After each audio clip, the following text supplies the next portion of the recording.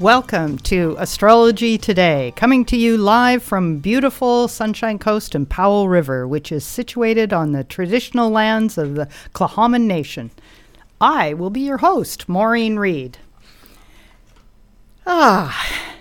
This is brand new for me, so let's just hope it all goes well.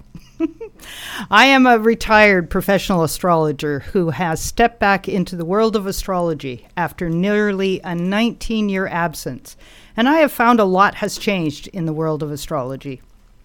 I'm excited to share my journey back into the stars with you. On this show, I will take you down many paths of Western astrology, going back into its roots, which go back at least 2,000 years ago, up to the present day leading edge methods and tools and research. Of course, all of the information I will present is available on the internet. What I'm offering here is a beginner's guide. I have the translation guidebook, and I have met many of the players on this stage. You, the listener, can ask questions, report on your experience, and together we can debate the merits and applications of astrology. I will be uploading this show as an MP3 to CJMP's website. It will be a podcast there. And I will also put the MP3 up on my website for you to re-listen to. I have also given notes on each episode, as this can all be put into a transcript. Astrology Today will be available at www.cardinalastrology.ca. I recommend that you print a copy of your chart to have handy when you listen.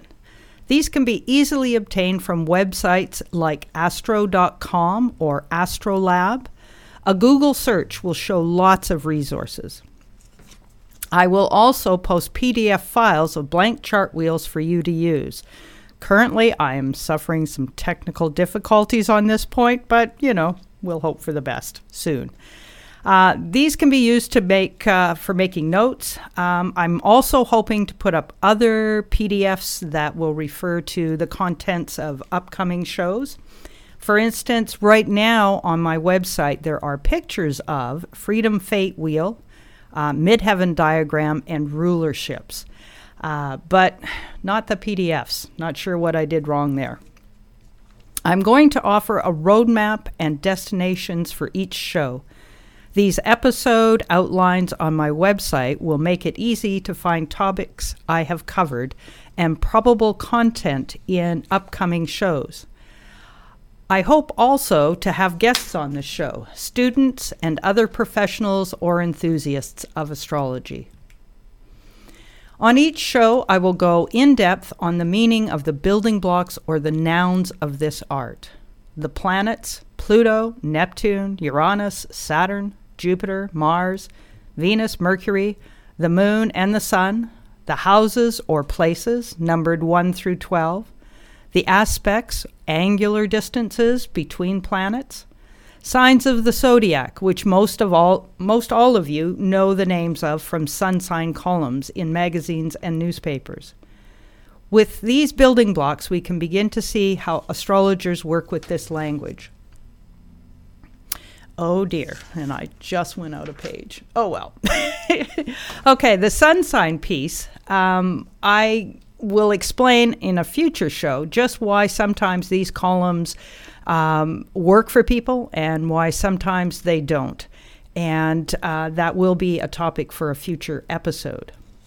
In this, my first episode, I will speak to the beginning of the history of Western astrology, and I will leave it up to the listeners to explore other astrological histories, because of course there's astrology, forms of it in China, forms of it in India, probably everywhere.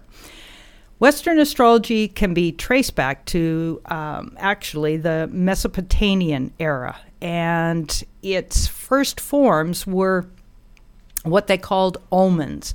And they would just keep track of where the planets were and make notes of what was happening here on the ground.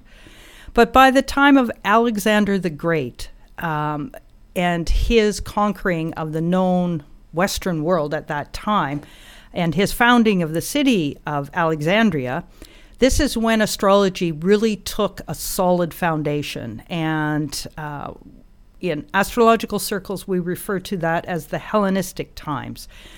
Greek was being spoken all over the known Western world at that time, and they codified, and we have been able to actually translate that information.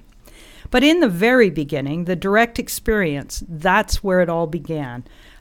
People witnessing the evening sky, and they noticed that there were these stars that wandered through a backdrop of fixed stars. That band of fixed stars that the sun and all her planets roam through is known as the ecliptic.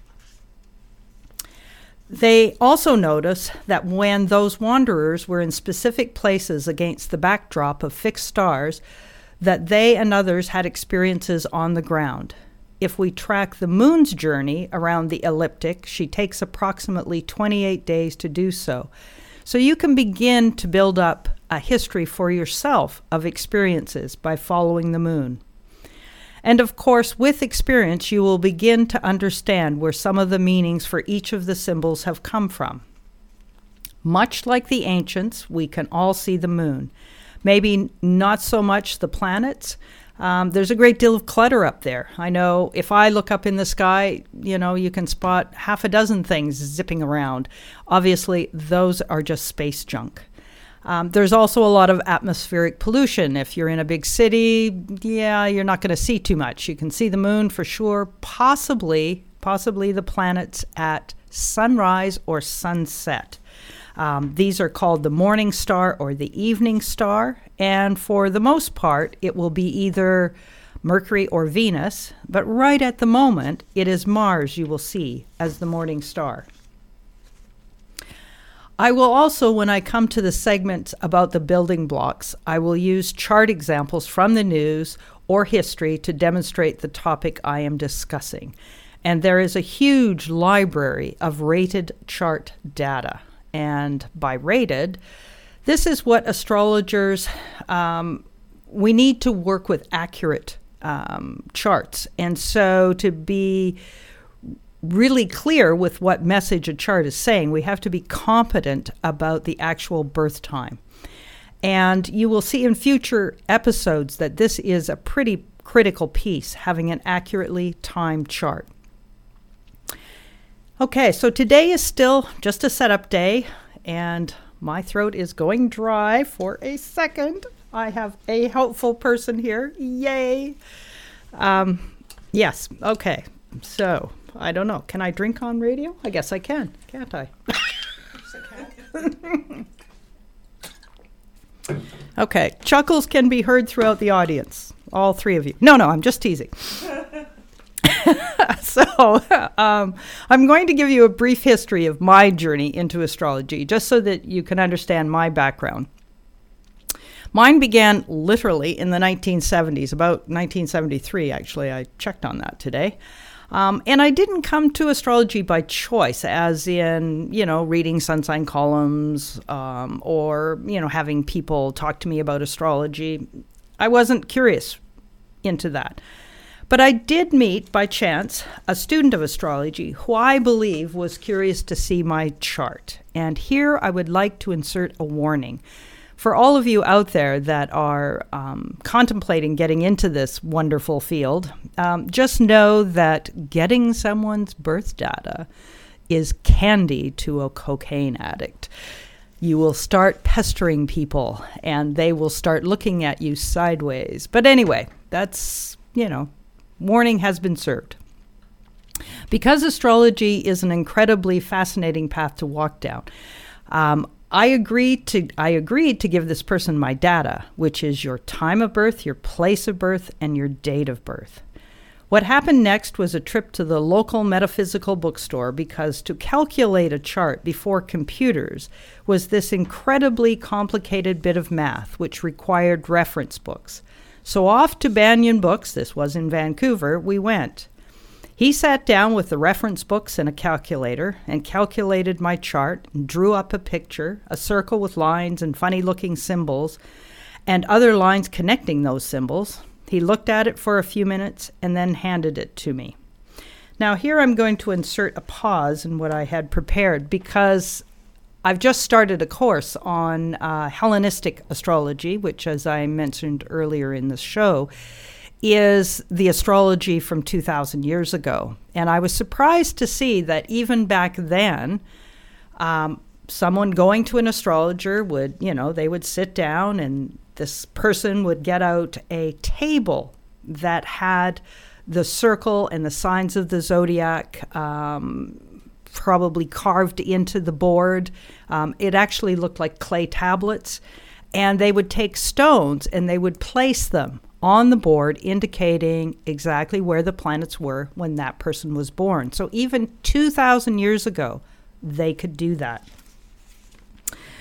Okay, as anyone who has consulted an astrologer or a psychic or a card reader or a numerologist, one does sort of expect to be given some information at the end.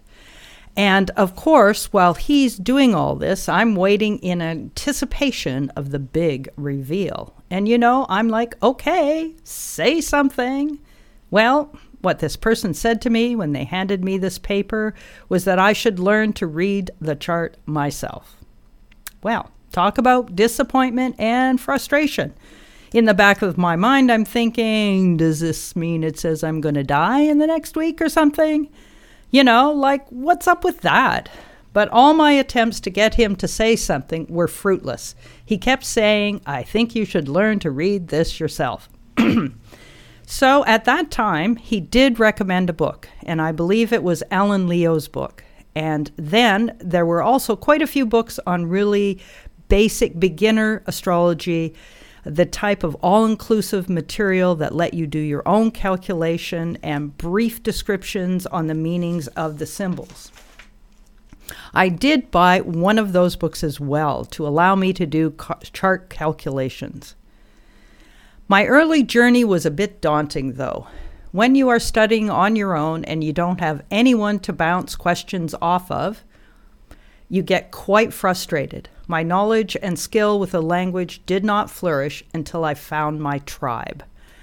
And on that note, that's part of the reason why I'm doing the show today. I am hoping that within the area of Powell River in particular, that there will be a few other enthusiasts of astrology that we can all get together and possibly meet once a month to talk and discuss. But I'm also going to be available on this show to take your questions, and eventually I will start using people's charts as examples where it seems appropriate. And so that instead of being off in a wilderness trying to figure this language out, there's going to be a group of us that can get together. So I needed to find my tribe. And I didn't find my tribe until the 1980s. By this time, astrology conferences were coming on strong. And let me tell you, walking into a room where everyone spoke the language was so sweet. I was in heaven, no pun intended. Going to lectures or dinner with authors of the books I had on my shelf was magical. I began to go on a regular basis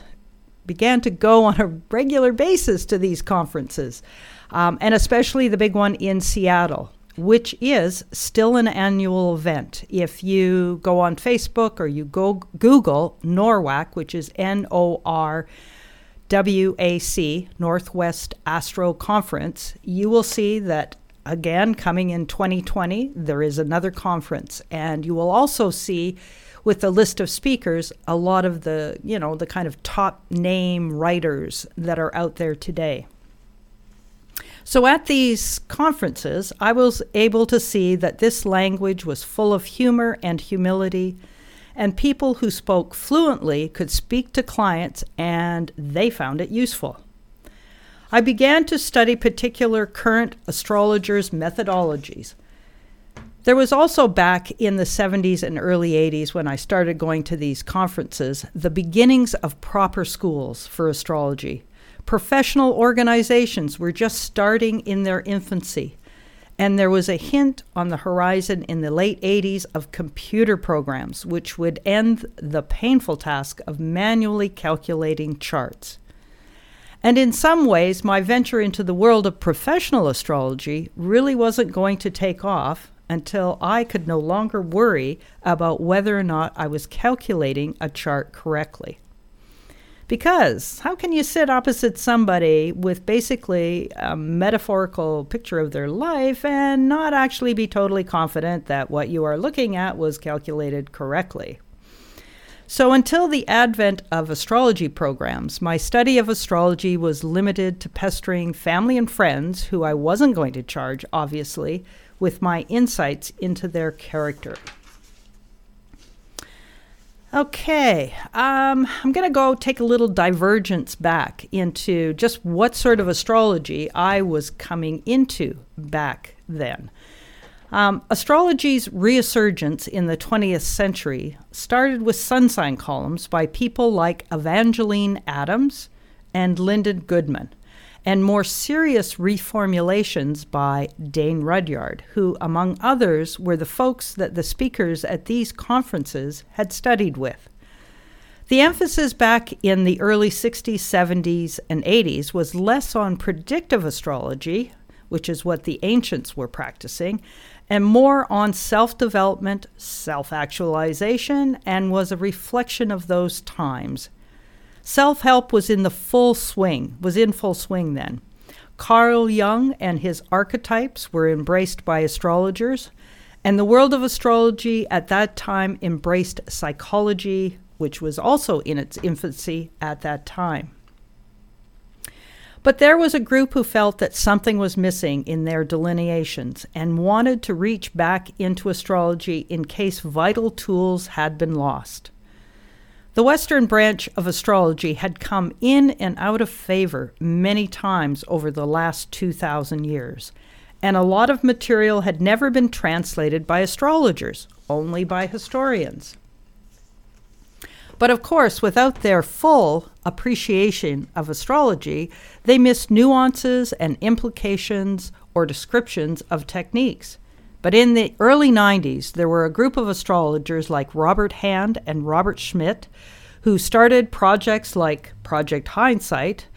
And as I'm learning, there were also other astrologers who were beginning to do things like even learn Greek in order to directly read the manuscripts from 2,000 years ago from the Hellenistic tradition. And it is with one of those astrologers that I have currently signed up for a class in this Hellenistic astrology. Because I, too, am curious to see just what did we drop? What have we missed? What can be added to today's readings? So that was just in its infancy when I was going to these conferences.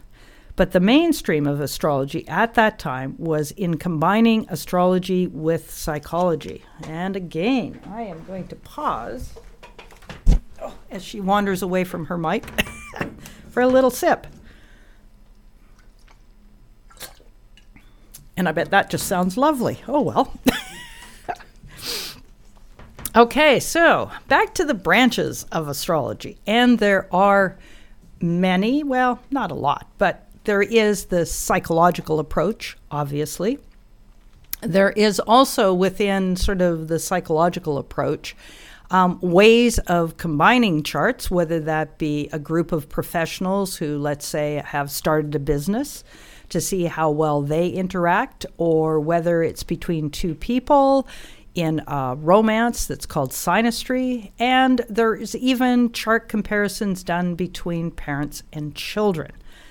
But there are also types of astrology called horary, which is the asking of questions, much like you might do a card reading. It can answer, classic questions of where is something that you've lost, when is a good time to leave one job and start another one.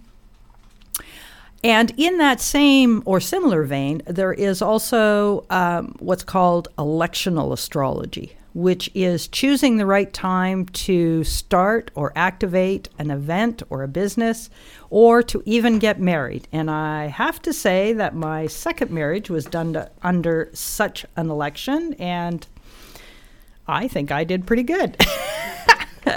Mundane astrology, which is really where astrology started back in Mesopotamia. They, once they realized that there were these bodies that traveled through a very specific path and they could start charting them, and they started comparing that to the events on Earth, what they came up with at that time was what was called omens. So if Mars, the god, because from their point of view, that's what they named them, was aspecting, let's say, Saturn, then the king/country could very well be in for a specific scenario. And they actually compiled a great book on these omens. And this is like the Mesopotamian area is before the Common Area. And it goes back at least another 1,000 years, I believe. Okay, but we still do mundane astrology. We look at political and current trends. And of course, here in Canada, we have an interesting trend about to be established on Monday.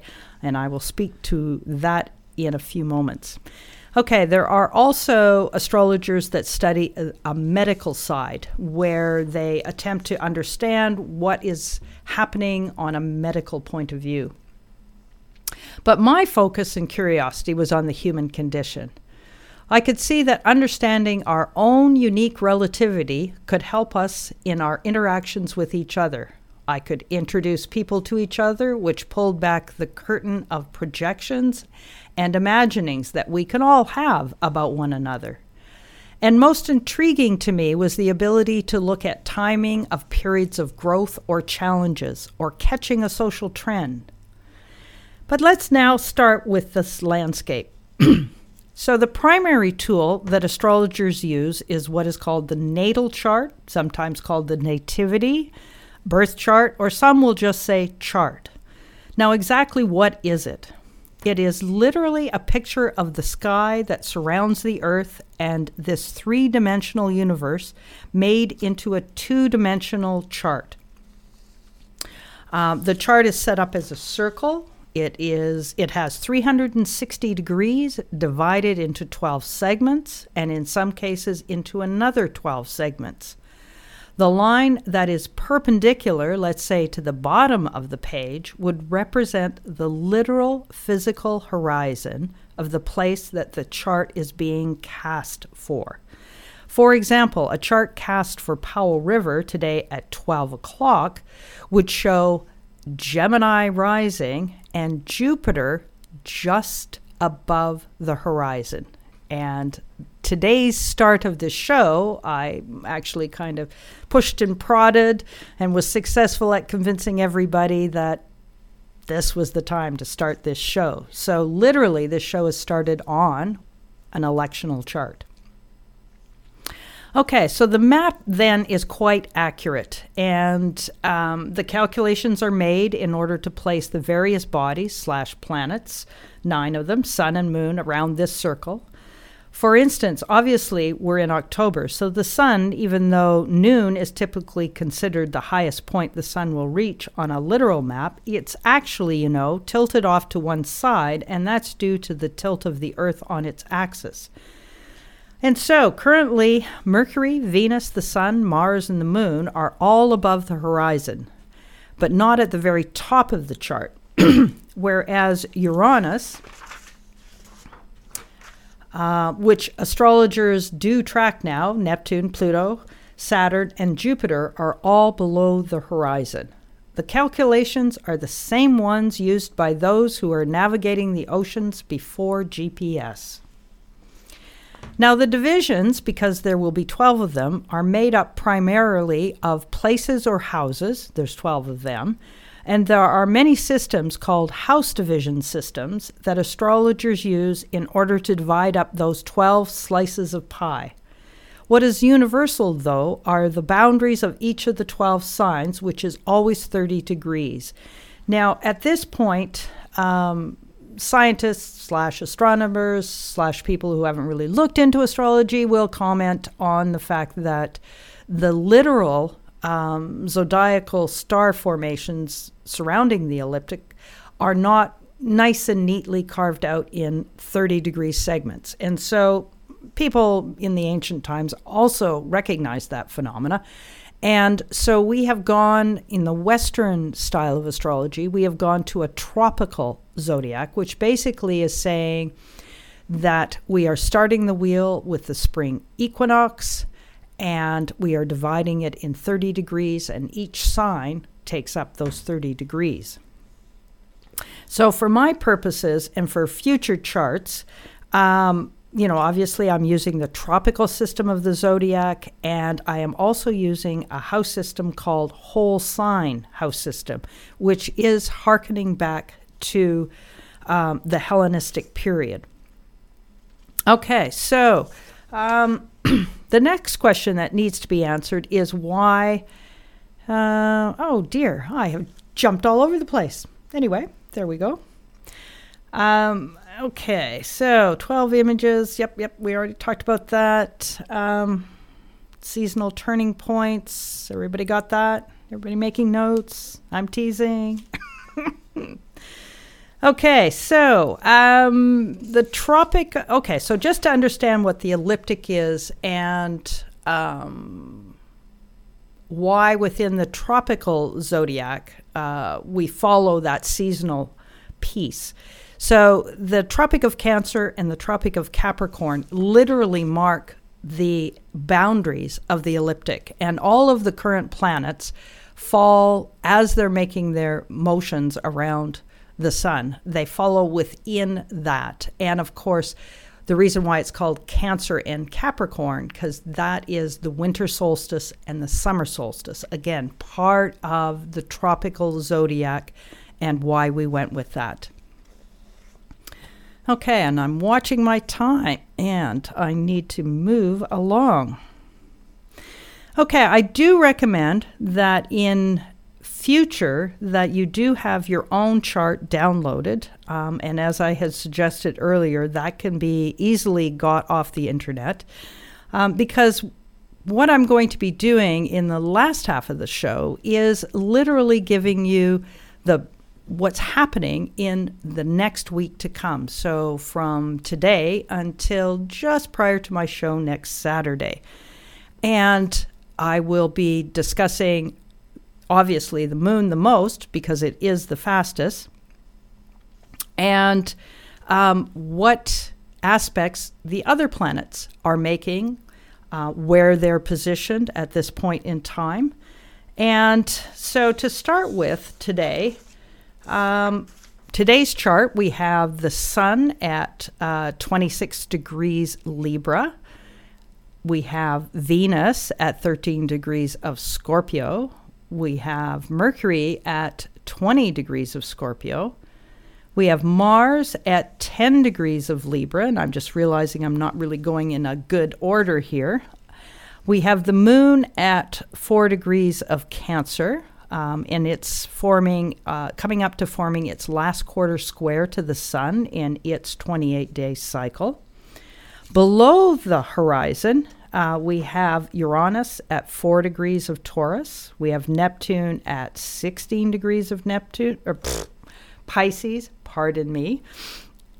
We have Pluto at 20 degrees of Capricorn, and we have Saturn at 14 degrees of Capricorn. And as I said earlier, Jupiter is just rising at 20 degrees of Sag. He's the planet in charge of teaching. That's kind of why I picked it. Okay, so with those positions, obviously the natal chart, it is a slice of time, but they keep moving. And so in the next segment of my show, we are going to look at the movements as they're happening now. And so just as a little precursor, when I'm talking about the moon, I'm describing the day's mood. So what's the mood for the day?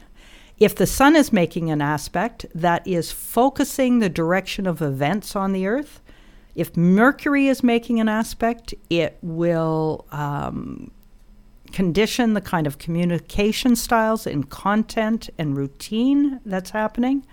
With Venus, we're looking at relational qualities. It can be drawing people together. It can also be encouraging artistic and aesthetic things. With Mars, we have one of the first malefics, and the ancients were a little worried about this guy.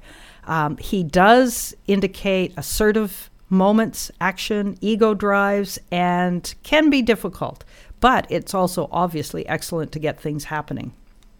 With Jupiter, you're looking at, was called one of the benefics, and it includes growth, expansion, social glue, peer group stuff. And obviously education. Saturn, one of my favorite planets, actually also considered a malefic, is reality testing. Uranus, these are the outers, and obviously the ancients had no idea they were out there. They couldn't see them.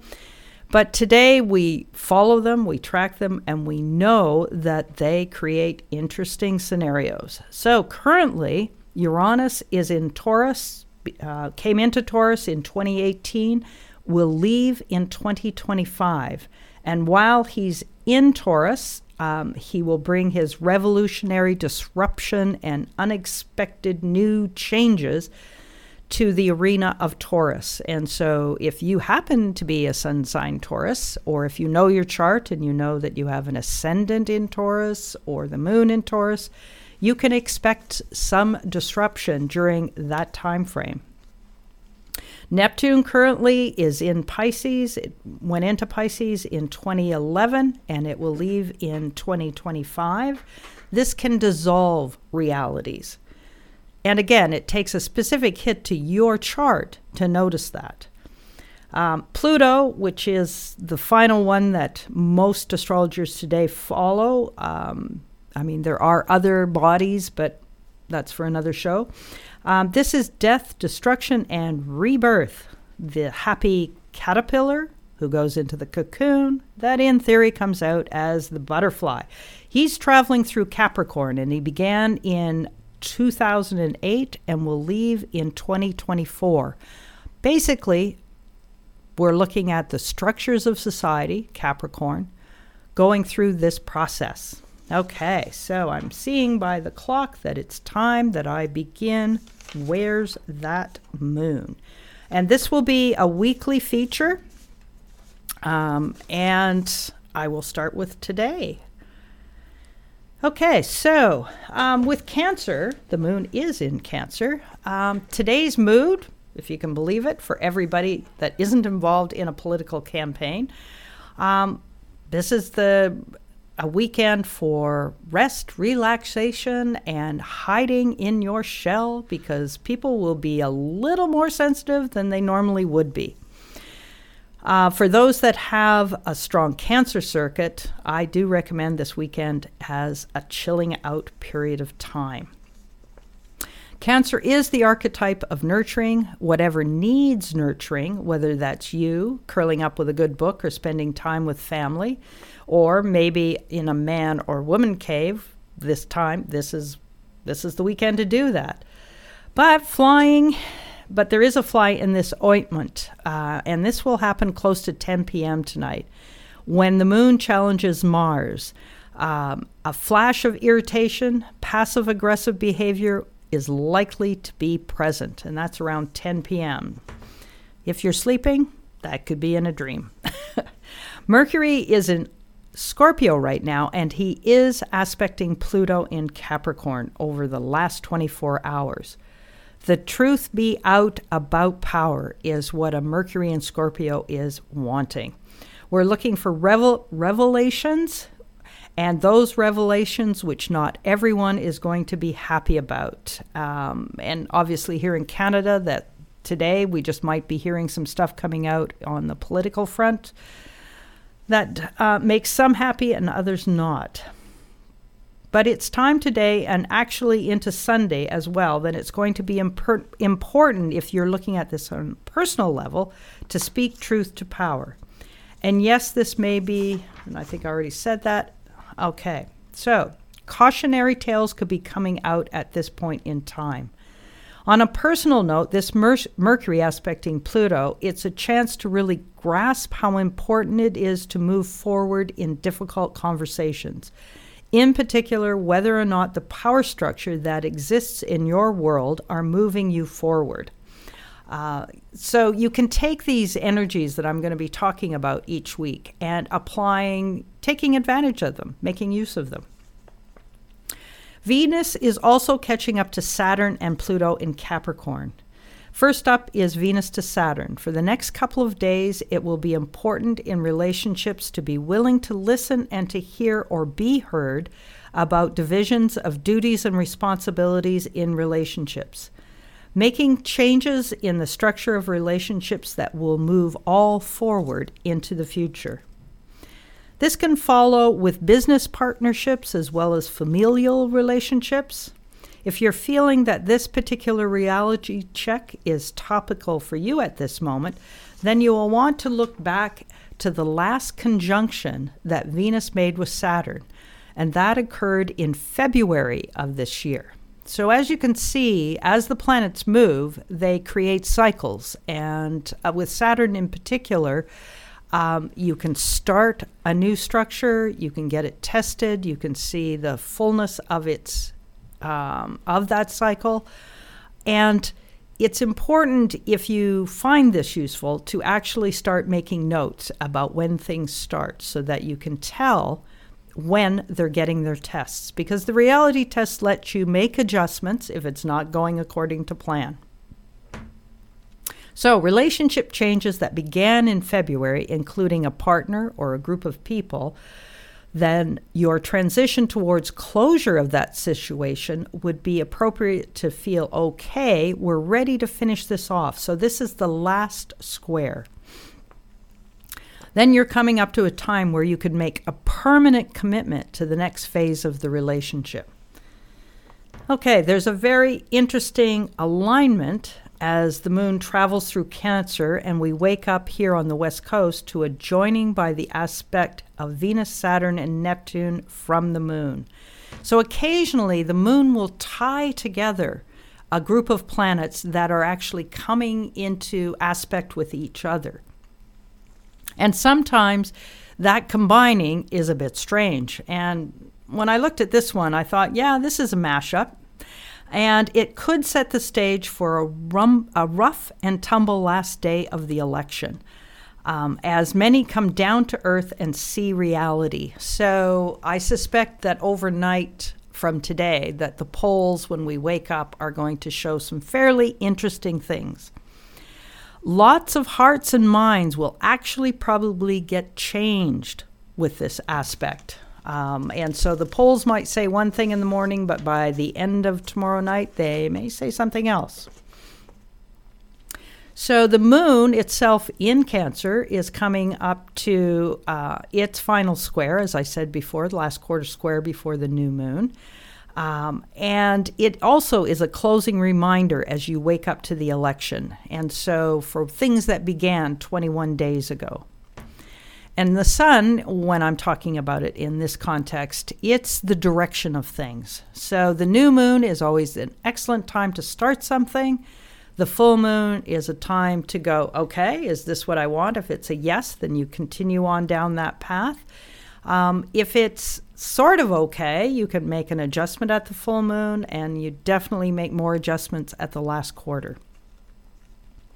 Okay, while we all make our way to vote, the moon will pass into Leo tomorrow, and getting us all ready for the drama at the end of today meaning Monday. To ease the weight, we turn to Venus. Venus in Scorpio is catching up to Neptune and will be heralding a time frame for the next few days in which spiritual activities such as meditation, drinking excessively if your party really did poorly in the polls, teasing, spiritual and creative energy will become easier to access. And because Neptune is retrograde, which is something I will get to in another show, this would be an inward time, not the point at which you would start to bring this stuff out to the world, but rather a time where you let the creative juices bubble. Moon in Leo gives us all a shock as he makes a connection to Uranus in the afternoon here on the West Coast, which is close in time to the closing of voting in Ontario. Dun, da, da, da. I suspect that when the polls close, already, the whole Leo drama thing will be ramping up. But this is a wild card aspect, the moon to Uranus.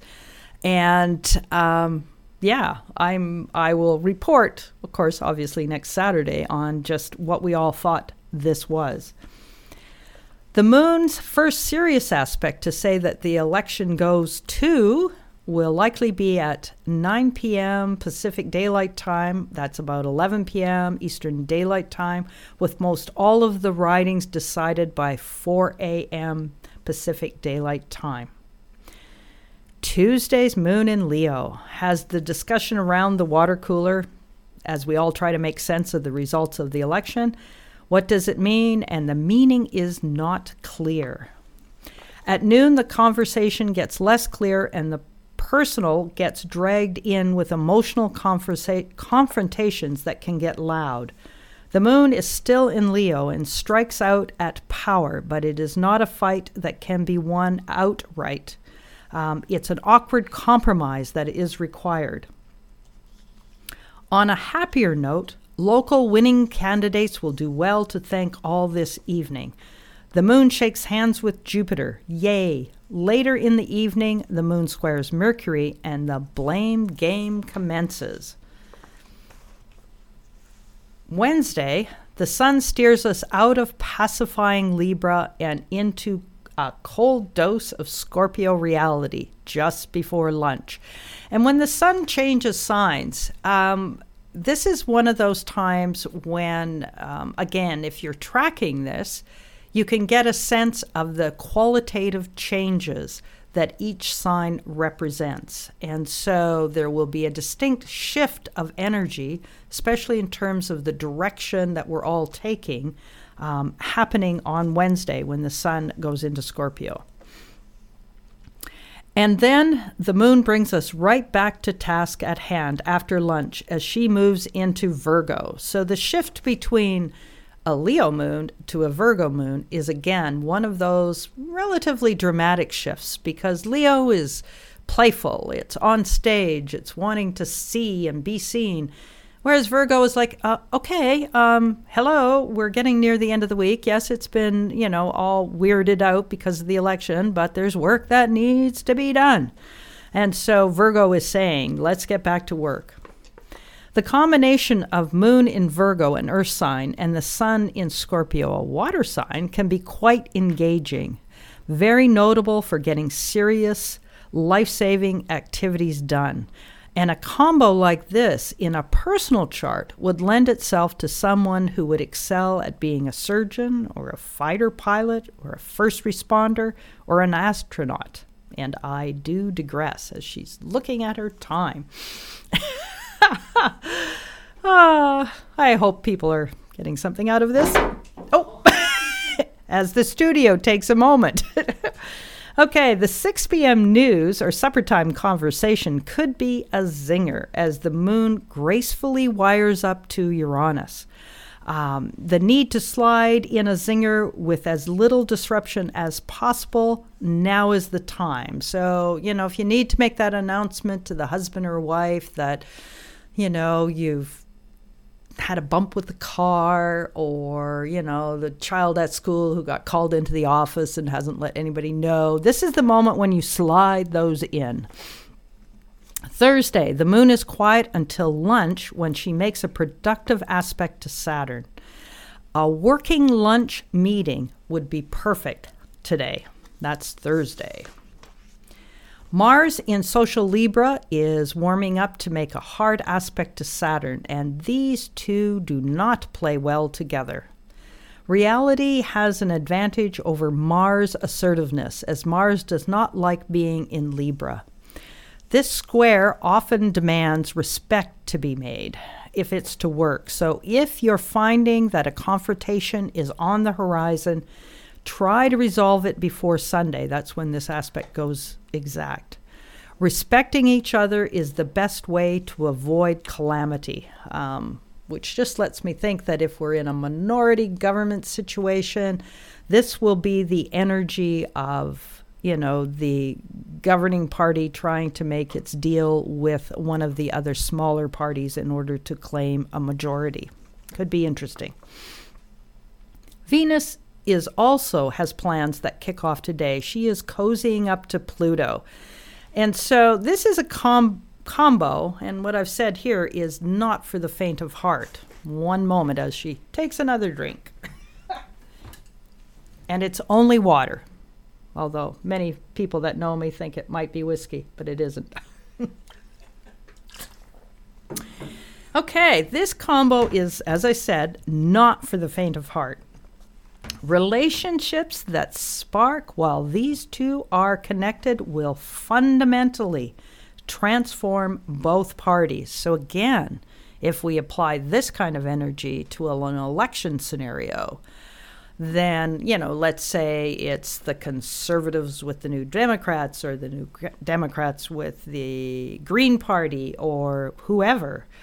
Like I say, this will fundamentally transform both parties.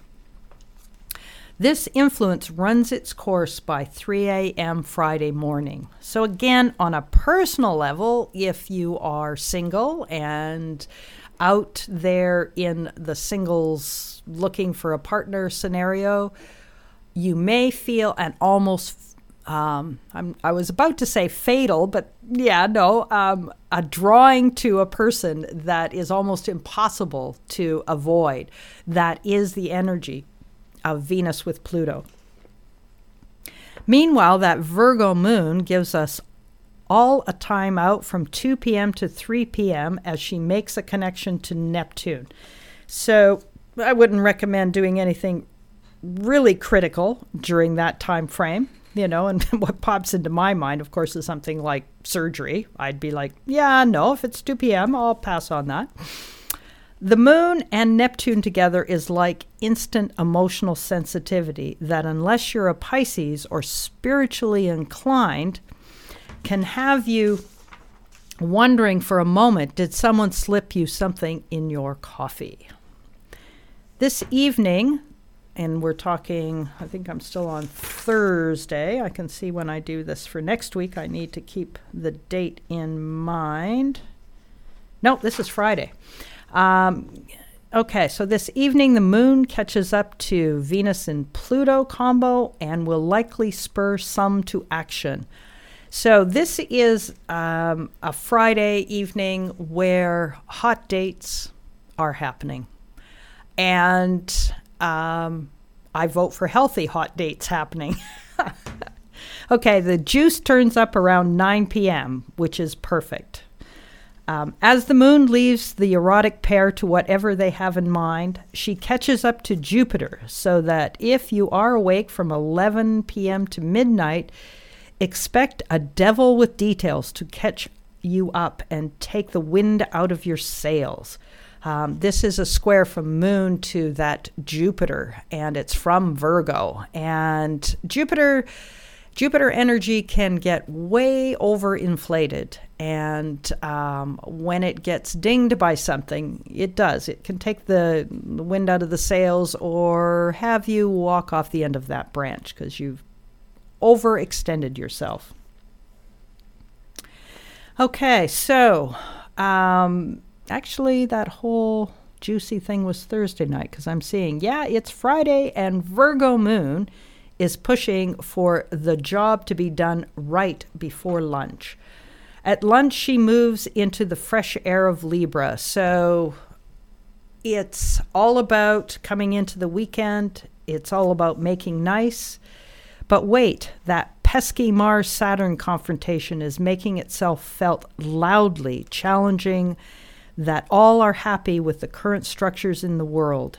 If in your world, this Mars-Saturn confrontation is heating up, then the operative way to work with Libran energy and Capricorn when the two come together is to make sure that both sides of the situation are clearly stated. That's the Mars side.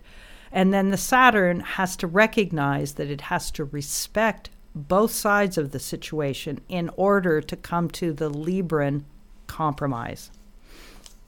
Meanwhile, Moon in Libra is wanting all to just get along and be friendly and amiable.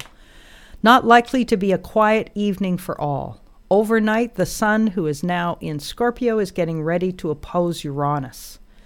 A powerful light is going to be shone on the shocking state of, and for some astrologers, myself included, I'm seeing that the Uranus transit through Taurus is going to expose all of the resources on this planet that need to be paid attention to, that are ways of handling all of our resources, whether that be air, water, food supply, climate, cars, gas, oil, all of that stuff. Uranus is asking us to make changes, and every time the Sun comes around, it makes an aspect to that Uranus. We will be pointed towards a direction that the change needs to occur in. And this is what's happening come overnight on Friday. So I expect that in the morning, some of the news will be quite insightful. And starting in, of course, for Saturday morning and my next show, the Moon will conjunct Mars for that that Mars-Saturn show. And hopefully I get some good feedback, but whatever the feedback is and whatever your questions are from this, my first show, please feel free to send all comments and questions to me on my Facebook page, which is Cardinal Astrology, or you could email me at Maureen, and that's spelled MOREEN, at Cardinal, CARDINAL, astrology.ca. And just as a reminder, this show has been taped, or is being taped, and it will appear up on the podcast list for CJMP. And I'm hoping, if I can figure out all the technical details, I will also put this show up on my own website, which is www.cardinalastrology.ca. On the next show, I will continue with the history of Western astrology, and we will look at the angular connections between the planets, and they are called aspects. Okay, so I hope you all have a good week, and please, by all means, exercise your democratic right and vote. Thank you.